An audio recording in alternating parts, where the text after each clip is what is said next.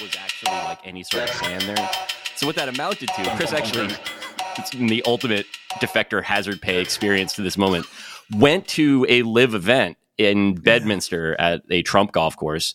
And it was basically just kind of like a fucked up golf event, but the chain smokers were constantly playing over speakers throughout there. And so that was basically the difference, was that there was like a family fun area where there was a man on stilts, and then there was the chain smokers playing through a speaker. And otherwise it was just identifiably golf, a thing that cannot be made more extreme or more like youth friendly under any circumstances, simply because of what it is.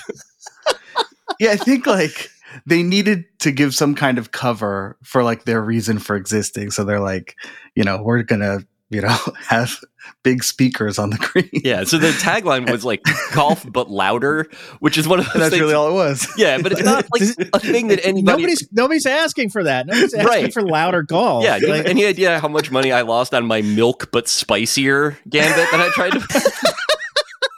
to.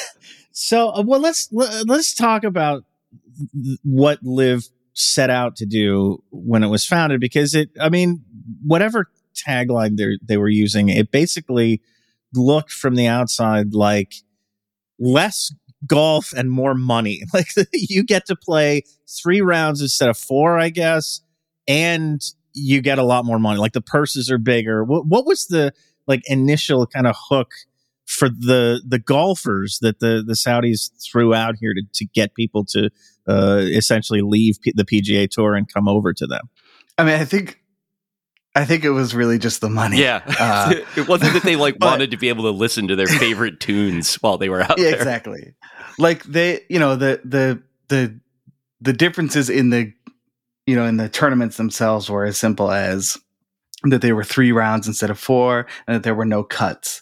So you weren't going to be eliminated after 2 days of shitty golf. You get to play the whole way. And then you'd be, the stupidest of them is you'd be in a team, just like, Ripper Golf Club or whatever.